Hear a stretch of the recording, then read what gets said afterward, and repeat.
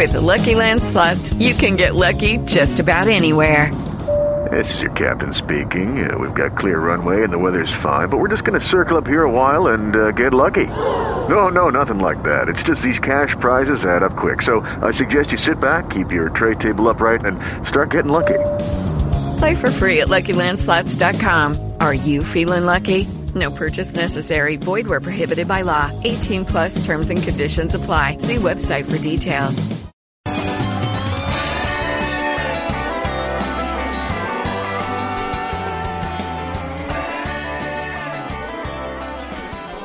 And welcome aboard for hour number 2 of Jim Strader Outdoors for this evening. If you're just joining us, we're doing open lines tonight. We're talking about hunting, fishing, wildlife management, any observations you have. If any of you folks have been fishing the last several days, I would love to have your comments and or observations. I know a lot of you probably took the opportunity since we had a run of pretty nice weather here recently. It has been obviously up and down, but hopefully this is going to settle out a little bit. I quite frankly wanted to puke after I heard the forecast for the next couple of days because it's going to be colder and rainy. And sure, if you're like most of us, you're sick of that, but it is what it is, as the saying goes, and we'll deal with it. If you're just joining us, I was talking about these goofy, weird, out-of-place weather patterns that have held sway over the region for quite some time now. Some good examples. I think we're 7+ inches over on rainfall. It's been extremely windy on days when it wasn't rainy. The cold snaps that keep coming through are cold enough that it's had a detrimental effect to a lot of the vegetation. I'm sure a lot of you noticed that water maples and tulip trees and a lot of those type of early emergent tree types really got smacked by those last couple of hard frosts we had. And I'm worried now about the oaks. The oaks are starting to pollinate in a big way. A lot of rain when they're pollinating is not good. And the frost that we had earlier in the week is not good. And we did not have a very good mast crop last year, oak-wise, that is. And I'm starting to fret a bit about what we're going to have this time. It's just as if these crazy weather patterns are conspiring to affect things in a way that's hard to figure out, but yet you know it's not going to be real good. Gentleman called in the first hour, his beagle of all things, pet beagle. It's not really a hunting dog, but it's a dog that will instinctively run a rabbit, apparently. Brought in a couple of baby rabbits here this evening. He said it was carrying them like they were its own babies. And I was glad to hear some baby rabbits made it, because with the rains that we've had and the cold weather that we've had, it's been a gauntlet for that early crop of rabbits. There's no doubt in my mind about that. I don't look for a really good reproductive situation there because of this weather. I talked a good bit, too, about the spawn for crappie and white bass being delayed consistently all throughout the month so far. We're now at the third week of April, and the spawn is still just now really getting cranked up. They started to get pretty active this week. Some of the black crappie certainly spawned earlier, but the water temperatures up until, last weekend, we're still in the low 50s, low to middle 50s. We're just now starting to pop towards 60 degrees, even at Kentucky Lake.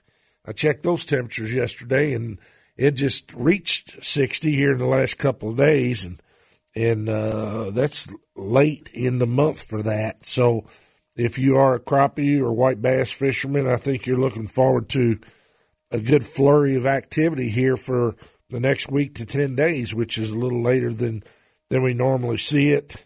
And bass activity has been spotty because of these rapid changing fronts that keep coming through. So that's been odd. The turkey breakup right around the first part of our season was about as dramatic and quick as I believe I've seen in many, many years. I'm talking about they went from groups of 8, 10, 12 hens with maybe 3 to 4 gobblers trailing them to a bust out where the gobblers split out, fighting started, and now the gobblers are roaming during midday and late afternoon periods, and the hens are still roosting together somewhat, and but they're certainly laying their eggs in a big way, and we're getting ready to see nesting activity start, I think, pretty quickly now. So that'll change things a little bit for the better, because the gobblers, if you weren't where they wanted to be with the way they've been with these hens, or you weren't fortunate enough to call the hens to you, they haven't been very receptive otherwise. They're just very, very actively involved in breeding these groups of hens right now, and it's tough to separate them and or make them respond in the afternoons. It's not impossible, obviously. I've had some real home runs on that stuff in the past, but basically what I'm saying is the latter part of the season is going to be the best, in my opinion. Numbers tonight, 571-8484 or 1-800-444-8484. Let's go to Bill, who wants to talk turkey. Yes, Bill. Hey, Bill, you there? Oh, shoot. Bill, I'm sorry we dropped you out, or you dropped out on us, but at any rate, if you want to call back, I'll be glad to talk with you about what's going on with that. A lot of the Indiana boys were saying, man, I think we're going to be opening up too late, and I certainly don't think so. They have a little more conservative view of the breeding process in Indiana. It seems like every year my friends on the sunny side of the Ohio River fret about the season being too late, and there's been a couple of years when it was tough, but generally speaking, you need to allow the majority of the hens to be bred before you start busting the birds. Hunting mortality is very significant in a lot of areas, and that hunting mortality obviously takes that gobbler out of the situation, especially if it's a dominant bird. It takes a couple days for the other birds to reacclimate. You bust another gobbler, it takes another couple of days. So most of them are bred by right around the 15th of April, and it actually only takes one good breeding for those eggs to be viable, but the birds do tend to breed throughout the season, and not all of them breed or nest at the same time, which is nature's way and God's plan in seeing to it that if you have a hatch failure, there's birds spread out throughout that time spectrum that some of them will make it and reproduction will occur. Let's go to Bill. Yes, Bill, you're up. Hello, Jim. Yes, sir. We're having a problem of finding turkeys. We've got about 900 acres we can hunt on, and we've had bukus of turkeys before. We don't have no gobblers, no hens. All season, I've only heard 2 gobblers that gobble. You can't get them to locate, and you can't call the hens in. The hens is not in the fields, and the gobblers are not in the field. Where did they go? Well, that's a good question. Can I ask you what county you're hunting? Hardin County. Hardin County. Okay. Southwestern, around Cecilia, Eastview. Yes, sir. Summit area. Uh-huh. White Mills. Yes, sir. I'm very familiar with that area. Yeah. There's a lot of folks saying they're not seeing the number of birds they have been, and I'm not sure whether in your particular case 900 acres is a big piece of ground, which certainly, if it's harbored turkeys in the past, ought to have more than what you're describing. Yeah. We used to couldn't go down there, and you might have to shoot them out of the road driving in the back road, you know. Yes, sir. Bill, along in front of it. Is there any real change in the agricultural aspects of that property that might shed any light on it? Not that I know of. This guy still runs cattle on most of it. He's got about 80 head of cattle he runs on. I see. I've been keeping up with some of the farmers down here, too, where I've hunted before. Uh-huh. And they said the same problem on their place. They're not seeing no turkeys. I see. It's just like they've disappeared overnight. Huh. Were they there during the winter period? They was early. Mm-hmm. I saw 6 gobblers in one bunch back during deer season. I saw some hens, but I'm not even seeing hens now. My grandson killed a bearded hen yesterday, and I gutted her before he took her home, packed her with ice. He lives down in western Kentucky, and she only had 2 eggs in her. One was about the size of your thumb, and the other one was about the size of a big marble.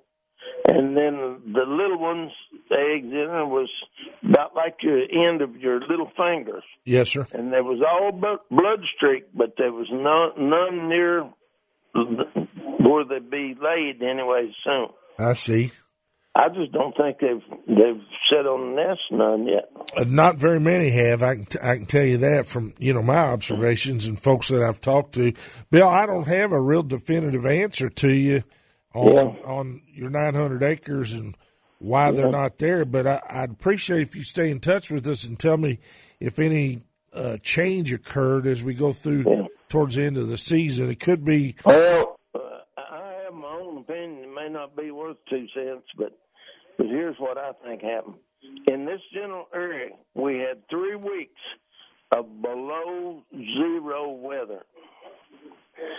And we had some ice and snow before that, and the ground, you couldn't drive a tent stake in it nowhere. It was so hard. And I don't think the turkeys got sufficient food to keep their body heat up, and I think they sat on the roofs and froze to death.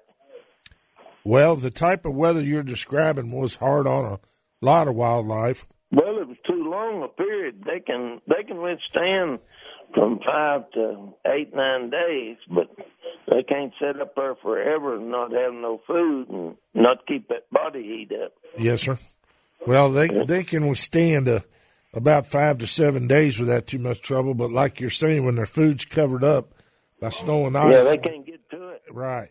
But I don't think that's the total answer by any means. But if you'll keep us posted, I'd love to know what you observe as we go through the season. Yeah. I'm down here in Pat Carden's territory. You know old Pat. Yes, sir, I sure do. One of my dearest friends. Matter of fact, when you were mentioning where you were hunting, it made me think of Pat. Yeah, I used to hunt over somewhere in the area where he hunts, but I don't hunt over anymore. I see. We got this lease, and we've had it for about 12, 13 years. The food plots ain't come out sufficient either. It's just too much cold weather. Yes, sir. It's been odd weather for sure. Clover should be 3 inches high. It's 3/4. Yes, sir. Yeah, and a lot of the folks that just sowed clover frost seeded it this year. It's been really slow coming. A lot of it, it didn't make it. It started to sprout and then it got burnt. Yeah. So it's been tough situation for the critters in a lot of ways, Bill. Yeah. Well, thanks for calling. I hope it gets better in the next week, but we heard one gobbler gobble 5 times yesterday, and I think somebody was working him about a mile from us. I see. And that's the only gobbler we've even heard while we've been hunting. All right. Okay. Keep us posted, Bill. I appreciate it.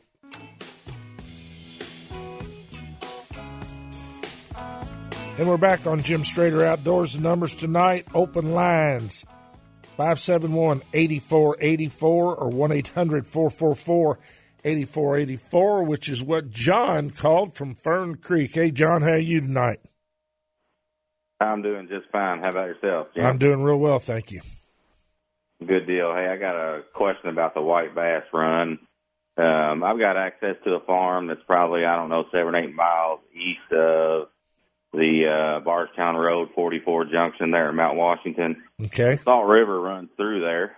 And my question was, do the white bass run pretty good in the Salt River? Are there different areas that are better, maybe closer to Taylorsville Lake?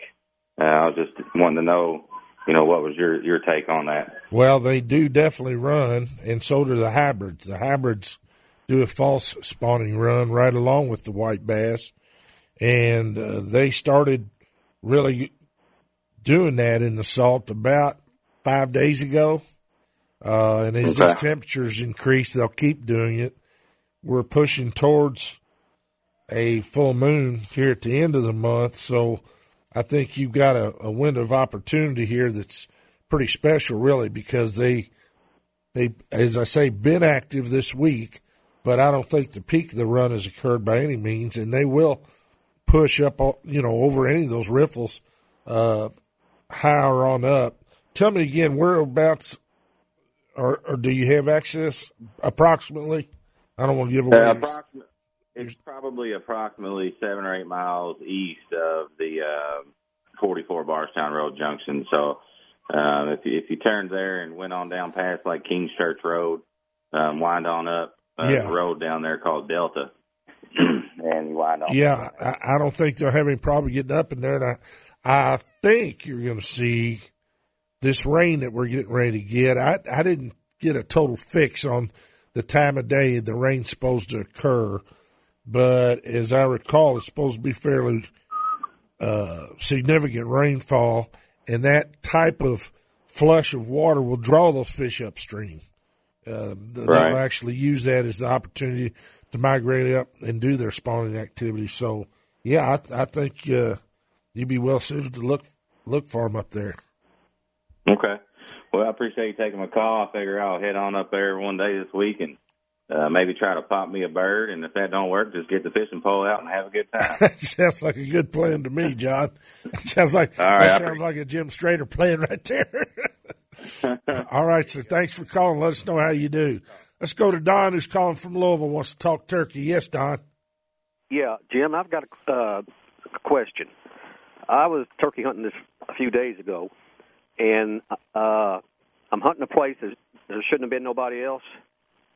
And you still there? Yes, sir, I'm listening. Okay. And I heard a hen yelp for at least 5 minutes straight without stopping. Have you ever had that happen?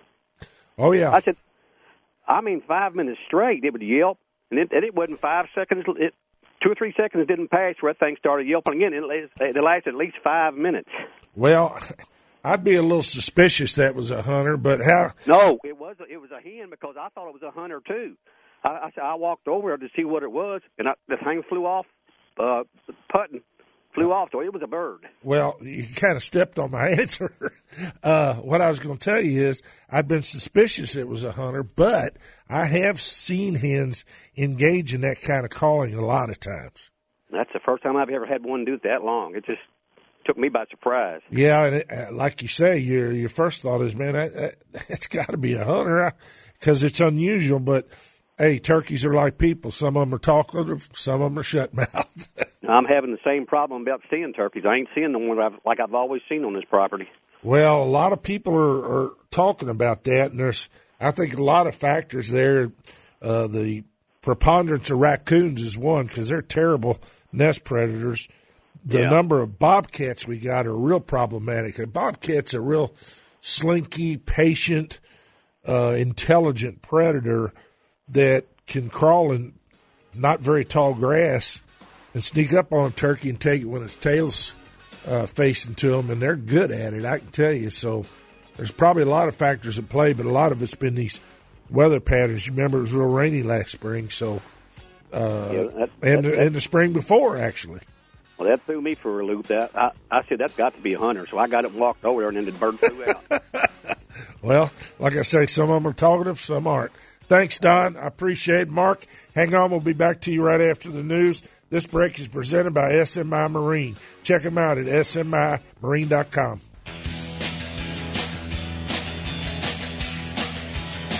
And welcome back to Jim Strader Outdoors. The numbers tonight, 571-8484, 1-800-444-8484.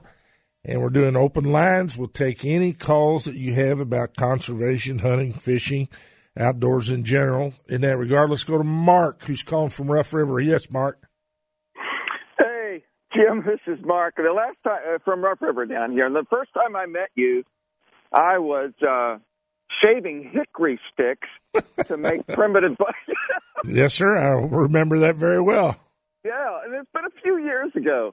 And the truth is, from that date to this date, you and I have aged equally. I don't know what your age is, but I know what mine is. But it has been an equal amount of years. Yes, sir. And Thanksgiving, my good brother Brian, down there in Westport, Kentucky, set up a traditional archery shoot, and we strung up a bunch of old bows and went out, and it revived my interest in archery. But the old wood bow, shooting it, I could not do anything with it. So I've got this old bow. It's almost 50 years old, but it's beautiful. If you were the bowyer, and I came to you, Jim Strader, and you're the bowyer, and I said, here is the perfect bow that I want to shoot for the rest of my life, would you build this for me? This bow is exactly that. Is that right? And I love it. But I need to know, do you have any recommendations for shops or places around there in southern Indiana or Louisville that deal in traditional archery equipment? Absolutely. Do Gun World and Archery Pro Shop in Corydon has all kinds of recurves and stuff for guys that want to shoot traditional archery equipment, and they can even help, set it up for you, tell you what kind of strings, everything. They got two guys there that are really, really good with that. So just ask for John or Eddie and tell them I sent you, and they'll be able to hook you up with no problem. Well, that's good. I still know how to make the old Flemish string. I had to struggle around for 3 or 4 before I finally got it right. I see. But the old Flemish twist, I got a string. This fella, Michael Burden, from down here in Breckenridge County, we were talking about this. He's got 4 boys, and this is a point I want to make. He gets his boys out there to fish and hunt. These are 100% boys. They love the outdoors. And folks, women, men, get young people out there. Oh, Get yeah. them out there. Oh, yeah. Get them out there. Fish and hunt. These kids are just well-adjusted, happy, excited. They're full of life and vital. We need to keep this generation coming behind us, because I was talking to game warden recently, and he said, we're worried that in the next 15, 20 years, there's not going to be enough revenue coming in because nobody is teaching the young people to come up and appreciate these outdoors. And, Jim, this thing that you said, I don't know how many years ago, but you said, I am a naturalist first, and I happen to be a fisher and a hunter. Yep. Oh, I embrace that. I embrace that. And that's who I am. And yet, these young people coming up, they can learn more about life and nature through this activities of fishing and hunting, and it's so rich. Yeah, if nothing else. And you get blessed.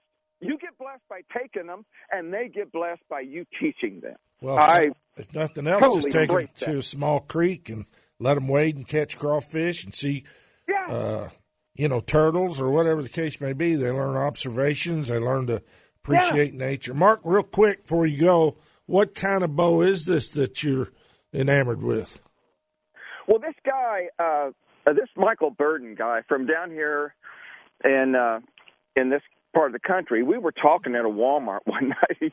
He said, he talks real slow, and he said, I heard you used to make them bows.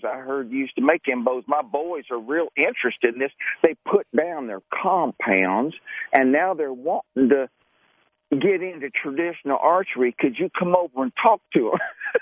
I said, Mike, I've got a bow right now that's 48 pounds, and it's been a lot of years. And since my brother Brian got me re-energized, 48 pounds is way too much for this old boy to be pulling. Yeah. And I said, I'm looking for a lower weight bow. He said, I might have one for you.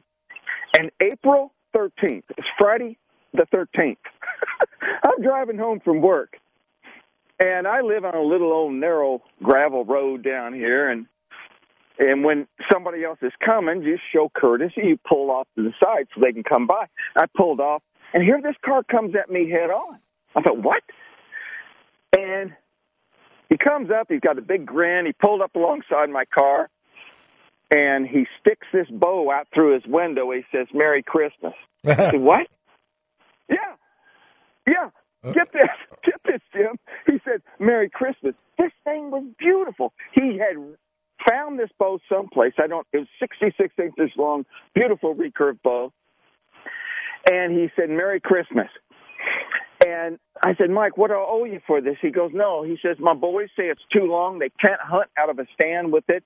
I'd like to see somebody use it that actually get use out of it."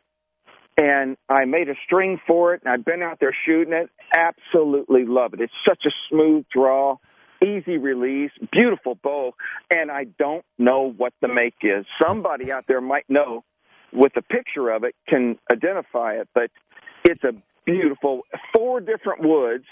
There's curly maple, hard rock maple, walnut, and Brazilian rosewood in this one riser. It's beautiful. I don't know what it is, Jim. I see. Know what it is. Well, at 66 inches, it ought to be very forgiving to shoot, that's for sure. Hey, Mark, I got to get off of here. I got another guy holding. All right, thanks for that. Hey, it was great to hear from you. I appreciate your comments. Let's go to Gary, who's calling from Indiana about weather and its impact. Yes, Gary. Yeah, I was wondering, the morel mushroom crop this year, my spot hasn't got any. It don't even look like it's ready. There's nothing green in there yet. Have you heard anybody finding any? Do you? I have not. I have not. You know, a lot of times my turkey hunters say, if you've been out and seen them. I haven't seen any up yet, and the soil temperatures are still, very well below what we would normally have this time of year. And I think we're going to need some more warm weather and some warm rains to make them pop. And it's going to be late this year, I think, just like about everything is. Yeah. Well, I appreciate your input. All right, Gary, have you looked in your traditional spots? Yeah. I usually find the big white ones, which they come up later than the darker ones anyway. Right. And I've seen on Facebook, some people finding the dark colored ones, but I haven't seen any white ones out there yet. Okay. Well, I haven't heard much talk, which tells me, they're not really out there, and I've not seen any. And honestly, I've been fishing and chasing turkeys instead of looking for mushrooms because I didn't think the conditions were quite right. As you know, some of the best conditions are when we got some real warm evenings with some moisture to make them really pop, and we just haven't had those really super conducive conditions here lately. So I think I know them turkeys can be hard on them mushrooms. They tear them apart and eat the bugs out of them, I believe is what they do. Well, they do. Squirrels eat them, deer eat them, They scratch them open and there's bugs in there they eat, I think. Yep. Okay, Gary.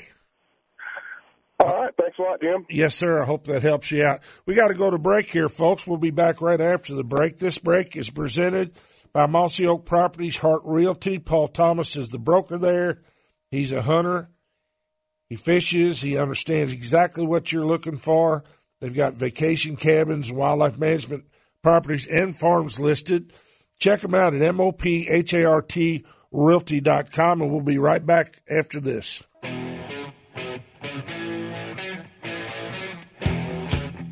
Hey, we're back on Jim Strader Outdoors. The numbers to reach us, 571-8484 or 1-800-444-8484. Mark, a blast from the past, who used to be an exhibitor at my hunting and fishing expo, called us here just momentarily ago and was talking about getting re-energized about archery. And one of the things that I did want to mention to him, and it's in regard to kids learning to shoot. I'm excited beyond description about the Archery in the Schools program that has swept the nation, actually. And Kentucky obviously was at the front of that because of Jenny Richardson's involvement and actual development of that program here in Kentucky. And Kentucky schools, Henderson County, Meade County, a lot of the counties around the state have done extremely well in the national competition here in the last several years. And that's a venue where children through school can learn to shoot archery, and they learn to shoot instinctively. That is, shoot without sights and a release and all that business. So it is a great discipline. It's one that's, thank goodness, available in the schools, and it has undoubtedly recruited thousands and thousands and thousands of youngsters into hunting with archery equipment, and that's something I think we can be very, very grateful to Jenny Richardson and the Kentucky Department of Fish and Wildlife Resources for bringing forward a program that has shown that kind of participation and promise for quite some time now, and it's growing. It's still growing. I mean, the national championships are huge at this point, and they do teach children self-discipline, hand-eye coordination, competitive fire, and a lot of things that I think are excellent for today's youth. So I wanted to tip my hat to Jenny because she has been a real force for that program and was the person really that was responsible for taking it and making it what it is. So deeply appreciated her efforts in that behalf, at least from my standpoint. We're again looking at some very unusual fishing conditions. I know a lot of you anglers have been frustrated because of high water, muddy water, cold water temperatures. However, I think we're going to see a really startling latter part of April. As old saying, Lord willing, the creek don't rise, and it's going to rise here for the next couple of days because of this forecast we're looking at. But as that water warms up, you're going to see a whole lot of spawning activity come to a head by white bass, hybrids doing their fall spawning run up into the rivers and streams along with the whites, and crappie spawn, especially the white crappie. The black crappie spawn earlier, and some of them have undoubtedly done so, but the big spawn, I think, is still ahead of us. There's going to be a lot of activity, and I think it'll run all the way up towards the end of the month when we've got the full moon. I believe it's the 29th of this month. So that full moon should really help them finish off and get done what they need to do. These water temperatures have been hovering at the 50 to 55 degree range for quite some time now, and it's that push between 55 and 60 with the proper water conditions that is a big factor in the crappie and white bass and or hybrid striper activity levels, and we just haven't been able to stabilize at that level. We keep having these cold fronts come through and knock the temperatures back, knock it back. It's done the same thing with turkeys. They're just not starting to lay eggs in a big way yet, and now that we're moving towards 60 degrees, they will. I spoke in the first hour about my belief that the budding and or flowering of the dogwoods does tend to, in most cases, correlate with the time when the turkeys start to lay their eggs and nest, the white bass are spawning, and the crappie are spawning. It's not infallible, certainly, but there is a correlation between soil and water temperatures that push beyond 55 towards 60 that triggers so much of this activity, and those soil temperatures are what those dogwoods prefer. And I'm sure most of you noticed they busted here in the last couple of days. That warm weather we had here recently really pushed them forward. The redbuds had been in bloom for some time before that, and that was the first indication, I guess, that things were going to start to settle in and go to the right temperatures. Unfortunately, the redbuds and some of the other trees got kissed by that latest frost we had, which was just made me want to pull my hair out. I couldn't believe we were going through another hard frost period like we did, but we endured it. I'm really concerned again, which I discussed in the first hour, about its effect upon the oaks, because they are starting to pollinate. A lot of them were in pollination when that frost kissed us, and it wasn't a friendly kiss. It was a Judas kiss, and I'm afraid that it might have a detrimental effect on our oak mast this year. We had a very spotty mast crop out of the oaks last year, and not a great one the year before, so there's a lot of critters that depend on acorns for their sustenance, and it runs the gamut from raccoons. Raccoons love eating white oak acorns. A lot of people don't realize that. They think raccoons are fish eaters and crawfish eaters, and they are, but they're omnivorous, and they love acorns, especially the woodland raccoons that live on the edges of farm country and back in hardwoods. Of course, deer depend on them. Turkeys depend on them. Chipmunks. You can go through a whole list of critters that really, really love acorns, and it sickens me to think we might have another year when our oak crop won't be as good as it should be. However, we'll hold our breath and see what that portends. And again, I think the fishing situation is going to get really, really red hot here very momentarily. I think once we get through this rain, if it's a bit chilly and the temperatures turn, we're going to see a real frenetic breeding activity by the white bass, the crappie, etc., and the bass will be moving to the banks in a big way too. Enjoyed visiting with everyone tonight. Great questions from everybody, and open lines are always one of my favorites because it's a great chance for me to network with you folks. So I appreciate you. Be here next week for you. God bless everybody. With the Lucky Land Slots, you can get lucky just about anywhere. This is your captain speaking. We've got clear runway and the weather's fine, but we're just going to circle up here a while and get lucky. No, nothing like that. It's just these cash prizes add up quick. So I suggest you sit back, keep your tray table upright, and start getting lucky. Play for free at LuckyLandSlots.com. Are you feeling lucky? No purchase necessary. Void where prohibited by law. 18+ terms and conditions apply. See website for details.